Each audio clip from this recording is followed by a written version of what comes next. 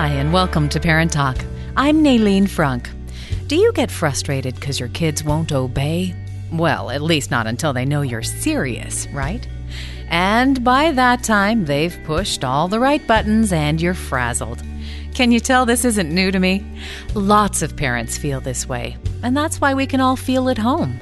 Welcome to Parent Talk, where together we'll find answers to common parenting dilemmas. Our host is Diane Moore, author and certified family life counselor. If you have to repeat yourself 3 or 4 times before your kids obey, you'll want to listen to today's program. Let's join the conversation now and find out how first-time obedience is possible by following 3 simple and very practical steps. Parents come in my office all the time saying, I can tell my child what to do, and I just keep telling them over and over and over. They don't listen to me anymore. And I say, that's your fault. Never say anything twice. Once you've told them once, and then you say the same thing the second time, you've told them the first time was meaningless. You've made yourself weak. We do that a lot as parents. We make ourselves weak. I tell parents, because they're very busy and it's a habit, to just say, for 30 days, I'm going to do this system. And it will work. It will work if your child's 2. It'll work if your child's 12 or 14, 16. You just have to do a 3-step process. And the first step is you tell them that once. You tell them what to do. And be clear and direct. This is what I want you to do, okay? You're not yelling. Your tone is kind. You say what you mean. You need to clean your room. It's time to come to dinner. It is now time to go to bed. The first statement is a statement. And it tells them that you're in charge. Do this. You don't say, would you please, or would you mind doing this, if you mean do it. When you ask them a question, would you mind doing this, it's like you're a sibling saying, I'm going to ask you a favor. And you set yourself up to not have respect in the home. We're not very good at authority in America. We want to be friends, and we don't really have a picture of authority. If we think of authority, we think about something that's mean, harsh, and cruel. It's just our culture. But if you understand the beauty of a pack leader is to give the little people under us security, then you can come at this process with a kind heart, with, okay, I guess they need a parent. I totally expect you not to obey. Doesn't mean I'm going to let you get away with it. It's just I'm going to be really consistent. So the first step, number 1, is the statement. Number 2 is always a question. And the question is, you're going to give them a choice. You're going to say, are you going to pick up your shoes, or do you want me to? In my house, that caused a child to have a very strong negative emotion. They knew, we talked about it, that if I have to pick up your stuff, you might not get it back. And I don't say I keep it for 30 days because that's too predictable. The child's going to be thinking, I'll do away with it for 30 days. You want it to be unpredictable. So sometime when I get a chance, we'll go out and find it where I've put it. I'm in charge of when you get it back. And I'm not really sure when that is. Or would you like to pick up your shoes, or would you like to lose this privilege? Would you like to empty the dishwasher now, or would you like to empty the dishwasher all week? I'd be happy to do it. But when mom empties it, her time's double time. And so you got to do double to make up for anything that I do. And it's just a given. When you've talked about the structure of your home at a good time, they know that. So you don't have to say a lot of words in these moments. You're calm. See, this is what's wonderful. You stay calm and sweet. And if anybody's sweating, they are. There's magic powder you need to add at step 2. Okay, it's very important. Step 2 is not going to work unless you have the magic powder. And here it is. Now, I hope no kids are listening. We'll be back with more in just a moment. You can ask questions too. Parent Talk's live call-in program is coming soon to COOV.com. You steer the conversation. You ask the questions. Parent Talk Live, coming soon to COOV.com. And now, here's Diane. There's magic powder you need to add at step 2. Okay, it's very important. Step 2 is not going to work unless you have the magic powder. And here it is. Now, I hope no kids are listening. You got to not care whether they choose A or B. You have got to not care, because if you care, you're inviting a child who's really interested in power and control to have a power struggle. So you don't say it like this. You better do this or you're not going to be able to play video games. You don't say it like that, because secretly you want to let them do what they want to do. Or I'm not going to be able to let you. Please don't make me do that. Don't say that to kids. Actually say the words. I don't care what you choose. It's okay. All your body language needs to agree with what you're saying. And in the beginning, sometimes you're going to have to fake this. And it's not deceptive faking, even though you may feel differently. I'm going to put my feelings aside for the moment, and I'm going to say, I don't care what you choose. That's a form of self-control. So you got to make sure when you do a choice of A and B that you really don't care. Like you don't mind emptying the dishwasher because you know it's going to be done twice. Here's a really good way to set it up. Parents call sometimes and say, what do you think about allowance? And I'll say, well, it can be very useful in these situations of giving choices to kids, okay? I wouldn't give allowance for doing work around the house. I just think that as part of this family, for me, it would be Club More, okay? You use your last name. In Club More, you get $5 a week, okay? Just for being in Club More. Now, part of Club More means, for us, you go to church with us on Sunday mornings, okay? That you pick up your dirty clothes, that you do these services for the family, and that you take care of your stuff and your responsibilities. That's just part of being Club More. If you don't do your responsibilities, we can offer it to the family. We can bid out the job. So when you're giving a child a choice of A and B, did you want to do this chore or did you want me to bid it out? Now, if you have more than one child, you probably have one kid that's motivated more than the other and it's going to make a haul and it's going to come out richer, and that's just fine. If they want to pay the other child to do their chores, that is their nature, and go with it. It's fine. Everybody's happy. Step 3 is really easy because it's just the action. It happens. Whatever That's choice really they easy. make. It's so easy. It's so easy. If you can do this for 30 days, just 30 days, your kids are going to listen more. It's called the character trait of attentiveness. We talk a lot about obedience and how important it is, but there are 3 character traits, I believe, that are most important in the first 7 years. It's obedience, truthfulness, and attentiveness. But attentiveness is very closely linked to obedience. And attentiveness is your ears are perked. How many times have you gone and called your children, they don't come and they don't come? They don't listen to me. That's what I hear. They don't listen to me. Well, you got to make your voice a little scary, okay? And I say that, and I know I'm pushing buttons out there, but do you want your kids to respect you? Think about your child who gets their driver's license, and they're going out on the roads for the first time. Do you want them to fear police officers? Yes, you do. Okay, so in the beginning, when you're teaching obedience, it's okay. Go for your children to have their ears perked, to listen for your voice because it means something. You hold a very important role for that child. How that child interfaces with you, how that child listens to you, how that child's connected to you impacts all their relationships through the rest of their life. It will impact their success in life with their boss and their connectedness to their spouse and how they connect with God and how much they listen. So you put yourself aside. You say, this is important. If nothing else, just for the next 30 days, I'm going to experiment with this. Make it a new habit and watch my child become attentive to my words. And here's the bottom line. When your children are in obedience mode and they're obeying, it may not feel as fun because you just want to go have fun with them. You want to forget all this stuff. But they're not. They're not. When you're just having fun with them, a lot of times, especially the strong-willed kids, they're getting interested in power and control because they see, I can push buttons in mom. I can work around the system. And their interest moves from working on relationship to working on power and control, getting more power and control. Their interest changes. Is that a conscious or subconscious thing? Very subconscious. Yeah. For all people. This isn't just children. I mean, if you could separate people's modes, if they're adults or children, just say what mode are they working in? They're working in 1 or 2. They're either motivated by relationship or life, liberty, and the pursuit of happiness, or they're motivated by power and control, and they're exclusive of each other. You can't work on relationship when you're dealing in power and control. It's almost like a currency. What are you looking for payoff here? The payoff for your child when life is not certain and boundaries are not strong and there's not a strong pack leader in the home, power and control get interesting.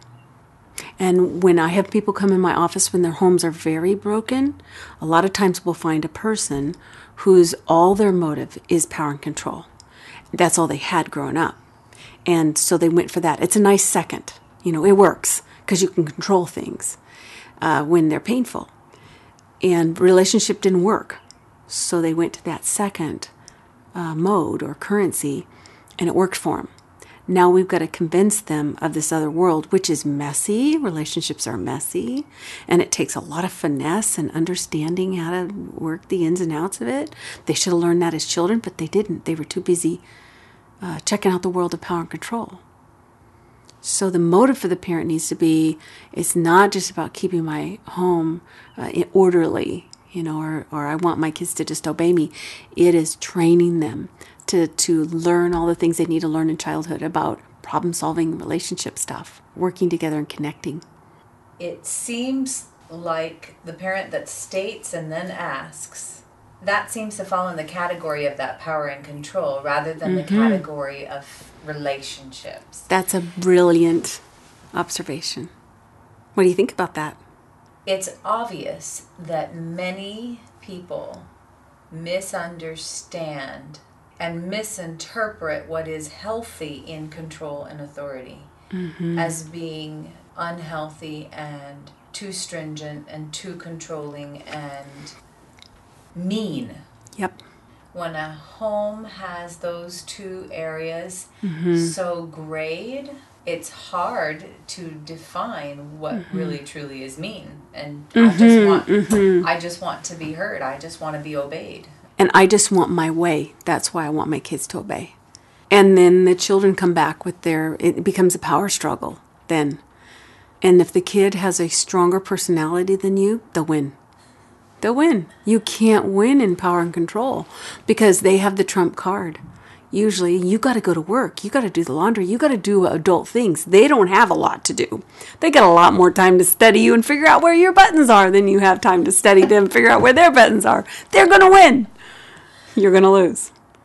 And it can't be about win or lose. It's got to be about the big, strong pack leader. In fact, my favorite parenting book besides my own, I have to say, my favorite parenting book is Be the Pack Leader by Cesar Millan. It's up there on my shelf.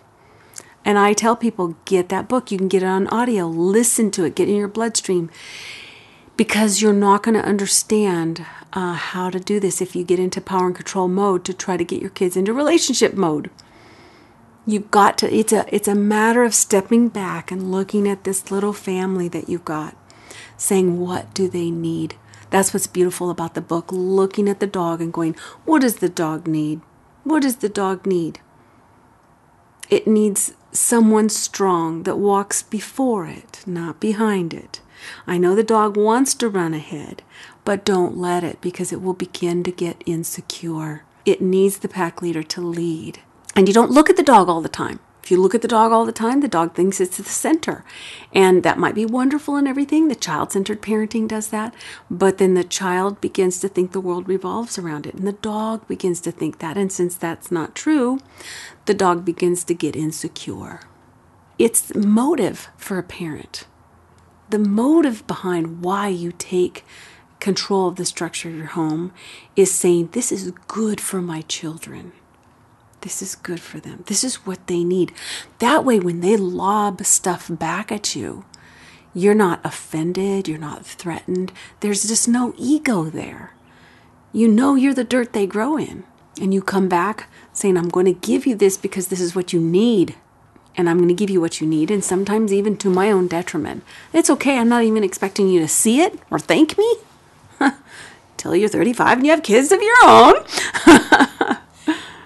I've got to set my own self aside, and sometimes that means I got to set aside my desire to just let things go because I really don't care. Oh, it's nice and sunny. You go, I'm good. I'm just going to let that slide. That's not what they need. They need you to be consistent, so you set yourself aside. I tell you what, parenting is more about self-control than anything else. And one of the hardest things is to just want to be friends with them and get something coming back.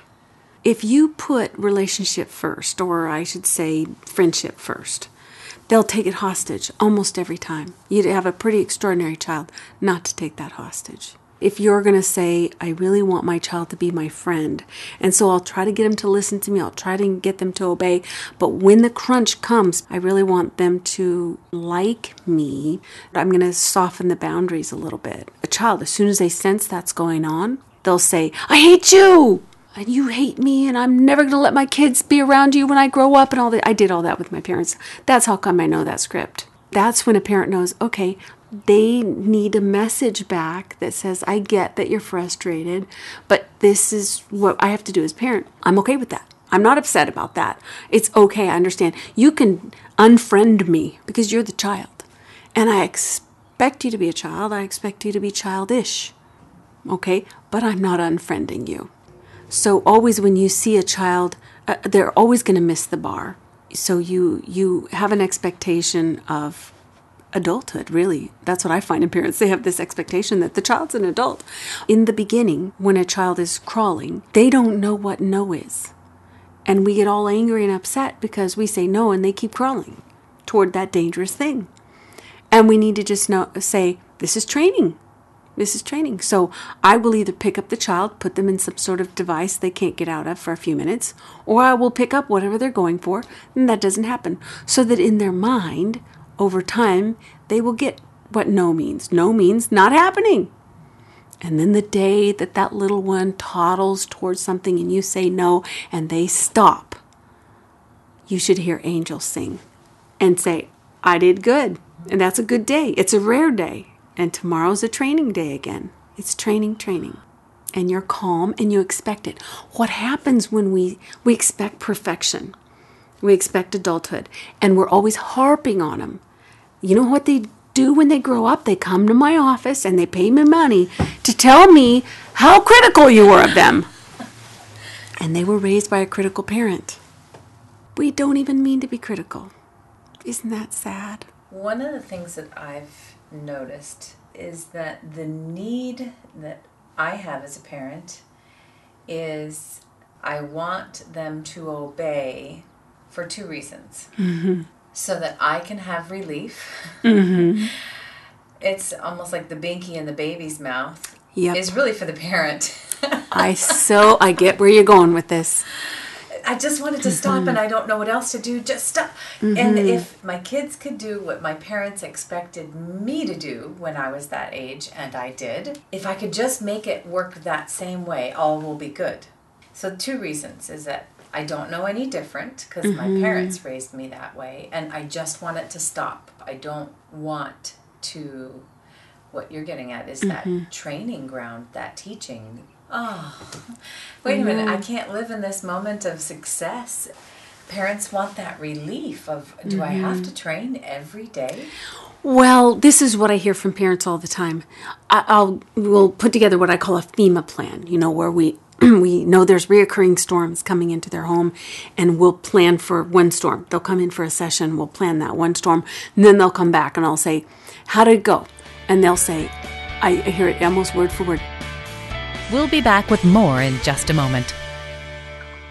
You could be part of this conversation. Ask your own questions when Parent Talk goes live.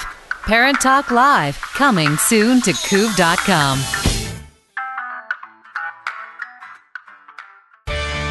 And now, here's Diane. They'll come in for a session, we'll plan that one storm, and then they'll come back and I'll say, how did it go? And they'll say, I hear it almost word for word, it was really hard to do what we planned, but it was harder not to. So if you implement it, and the kids will settle. There's a reason there's sibling rivalry. There's a reason they don't do what they're told. You sense insecurity setting in or instability. They don't have a good sense that there's a good, strong pack leader in the home.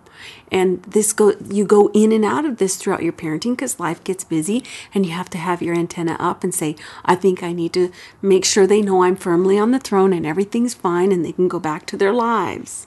Just because you change the structure doesn't mean they're going to fall in line. Most of the time they don't.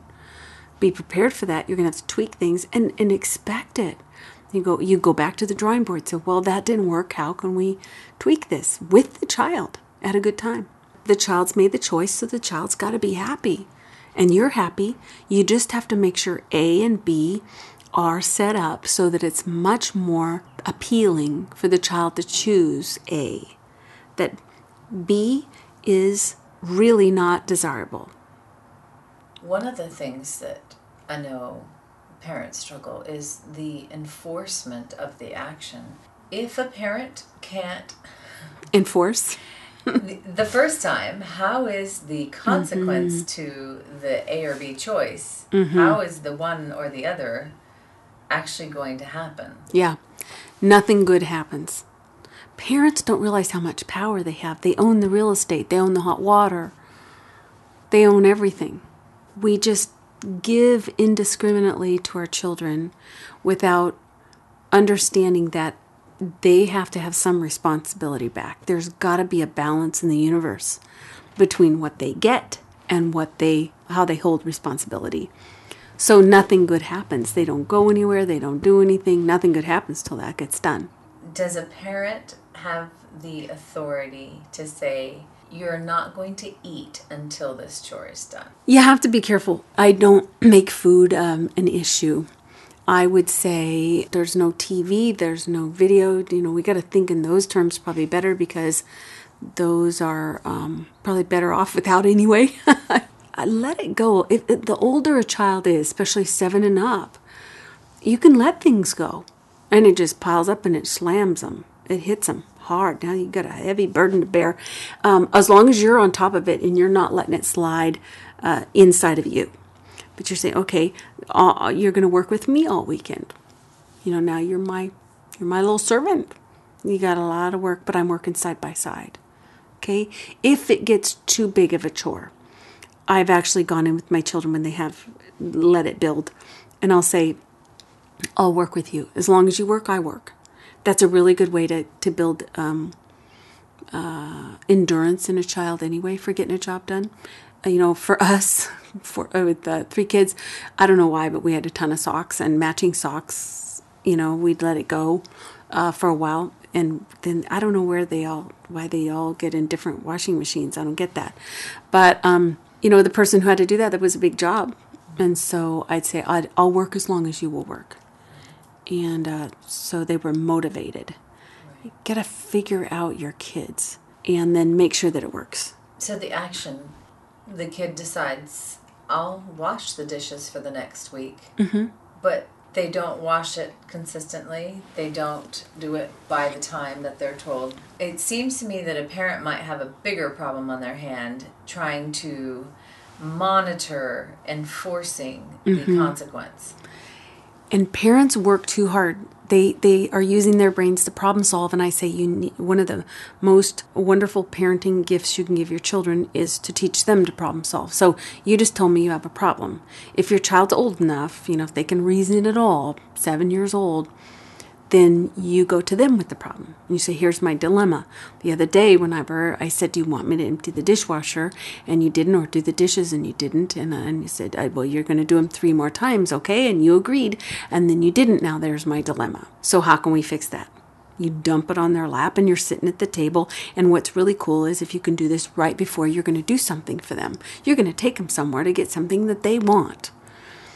And then they're properly motivated to problem solve. And nothing good happens till we problem solve that. My best didn't work, so you come up with something. I grew up with spankings. Because they were quick, swift, and everything was done. And so as a parent that works outside the home, has 3 children, every single one of them in a sport, and some in 2 sports, the household gets very, very busy. So of course, the quick and easy, swift solution is so appealing to me. Does it work? I don't know, because my husband, and I have to say me too, I agreed to let that form of discipline go very early on in our marriage and in our family. And so now I'm like, oh, if I could have just spanked when they were young, I wouldn't be having this problem. Well, it's not that effective for everything. I would say for the outright defiance. You could say, do you want to do this? Do you want to turn that around, or do you want to spank? You know? And it ought to work. If it doesn't work, don't keep doing the same thing. Every time you do something over and over again, every time you do it again, you become weaker and weaker and weaker because it didn't work. And so you have to ask yourself, is this working? Whatever it is. And don't keep doing it. I have parents call me like, how do you feel about spanking? It's like, what'd you do? Did it work? Okay, if it worked, good. Usually they call because it's not working. So talk to the parent who has developed that level of screaming that, okay, if I just scream loud enough, if I just yell loud enough, they'll know I'm serious. It always escalates to where you have to do it higher and higher. And by the time they're adolescents, they'll win. They got the trump card. They got more time on their hands. They got more energy because you're tired. And they'll win when it comes to that. If you're going to go into the power and control mode with them, you'll lose. Eventually, you'll lose if you got a strong kid at all. What's better is for them to learn to respect your whispers, your quietness. It's very empowering. If the action part doesn't work well, it's because you got to fix step 1 or 2. It should be just that simple. Whatever the child chooses happens. So if the action part's not working well, the choice wasn't good. You come to the child and you say, you need to turn off the TV. The second time you interface with that child, you notice they don't do it. You say, would you like to turn it off, or would you like me to? And they know that if you turn it off, it's unplugged for 24 hours. And then that's it. The action is, let me know. I'm standing here. Okay, I don't mind. I'll go unplug it. And he better jump. What you want to see is a jumping child. Quickly before you have to do it. Children may think that a parent is unreasonable in the response time. And you have to work with a child with that over time. Understand that that's something in training too. And a lot of times kids, especially kids with diagnosis, or they're in the spectrum somewhere of ADD and other diagnoses, they have a tough time with transitions. If you have a child with a tough time with transitions, you talk to them about it. You're gracious. You say, this is what I've noticed, that sometimes when I call you, it's very hard for you to pull out of what you're concentrating on and then do something different. And I understand that's your nature, but my job is to train you for the world, and that's not going to work very good whenever you're 35 at work. Okay? So what we're going to do is start you on a process to learning how to transition yourself, how to manage the brain you have. Because we don't want to change that brain, we want to manage it. We're happy you have that brain because we need people in this world who can concentrate that deeply on a problem. Because we got a lot of problems in the world, okay? Always let your kid know you like exactly how they're made. Okay? You like exactly how they're made. You just go in and redeem that by saying, in the world, you're going to have to learn to manage that beautiful, incredible brain of yours. It's not going to fit everywhere, unfortunately, because we have this like cookie cutter world. And I'm going to help you shore those places up so we can keep that magnificent, magnifying glass brain you got.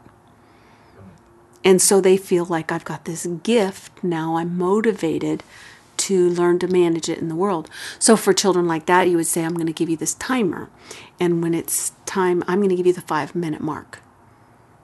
You're going to have that timer and you're going to have it ticking and you're going to know I've got to begin to pull myself up out of this. Now in the beginning it's 5 and then it moves to 2. And then you move that to I can be attentive. I can now pull myself up and out of my deep concentration. Wow. That's grace. Yeah, that's really good. Meet them where they're at. Your kid's in a forest of childhood. You want them out of the forest. The deal is to get them up and out. You got to go into the forest and you got to find them exactly where they are, the kind of brain they have, how they think, how they're wired. Take them by the hand and walk them from where they are out to adulthood. That's a parent. See, it's more about parent control, self-control than it is about. It's complicated. But you know what? That's why I want Parent Talk to survive and thrive, is that I think it can just get in your bloodstream. And then you just do it. You know what to do. You don't have to think hard. It's not that impossible of a job. It's more about how your heart is. And if you didn't have that modeled for you, it's sometimes really hard. You need kind of a voice in your head and a way of thinking, a picture of it. It is a daunting thing to think, how am I going to change as a parent? The wall is so high to climb that many parents just say, you know what, the consequences of not even trying seem so easy compared to climbing that wall. And as you're talking, I'm realizing, just a constant daily nurturing of these attitudes, of this type of conversation, seems to be truly half the battle. I know. Because it can be second nature to you. And, I have the same attitude toward parents as I have toward children. If you can just do one thing different this week, just one thing different, and then next week grab onto something else, and the next week grab onto something else. It's not about being a perfect parent. It's about being a good enough parent. If you can just be good enough, you can manage anything and have impact with your kids. The heart behind first-time obedience is that your children respect you, and that respect is going to carry out to all their other relationships, how they respect their spouses, their bosses. It's going to be key to their future success in the world. Thank you for joining us for today's edition of Parent Talk with Diane Moore. Were these 3 steps practical enough to be helpful? I hope the conversation has gotten you excited about implementing these steps. And remember, if you have any troubles with making these changes, you can always listen to the program again and refresh your memory. And hey, better yet, soon you're going to be able to interact with Diane personally when Parent Talk goes live. This is really exciting because you're going to be able to ask your own personal questions that'll address what's happening in your own home. And we need callers to make the program successful. So if I could ask you to tell your friends, that'll help spread the word. We'll provide updated information on CUV.com about our launch date, but you can also email us at parenttalk@CUV.com. If you have any questions or comments about today's program or have a suggestion about a topic you'd like Diane to cover, please don't be a stranger. Email us at parenttalk@CUV.com. We'd love to hear from you. And remember, tell your friends about the program and join us next time for Parent Talk with Diane Moore. I'm Naylene Frunk. Thanks for listening.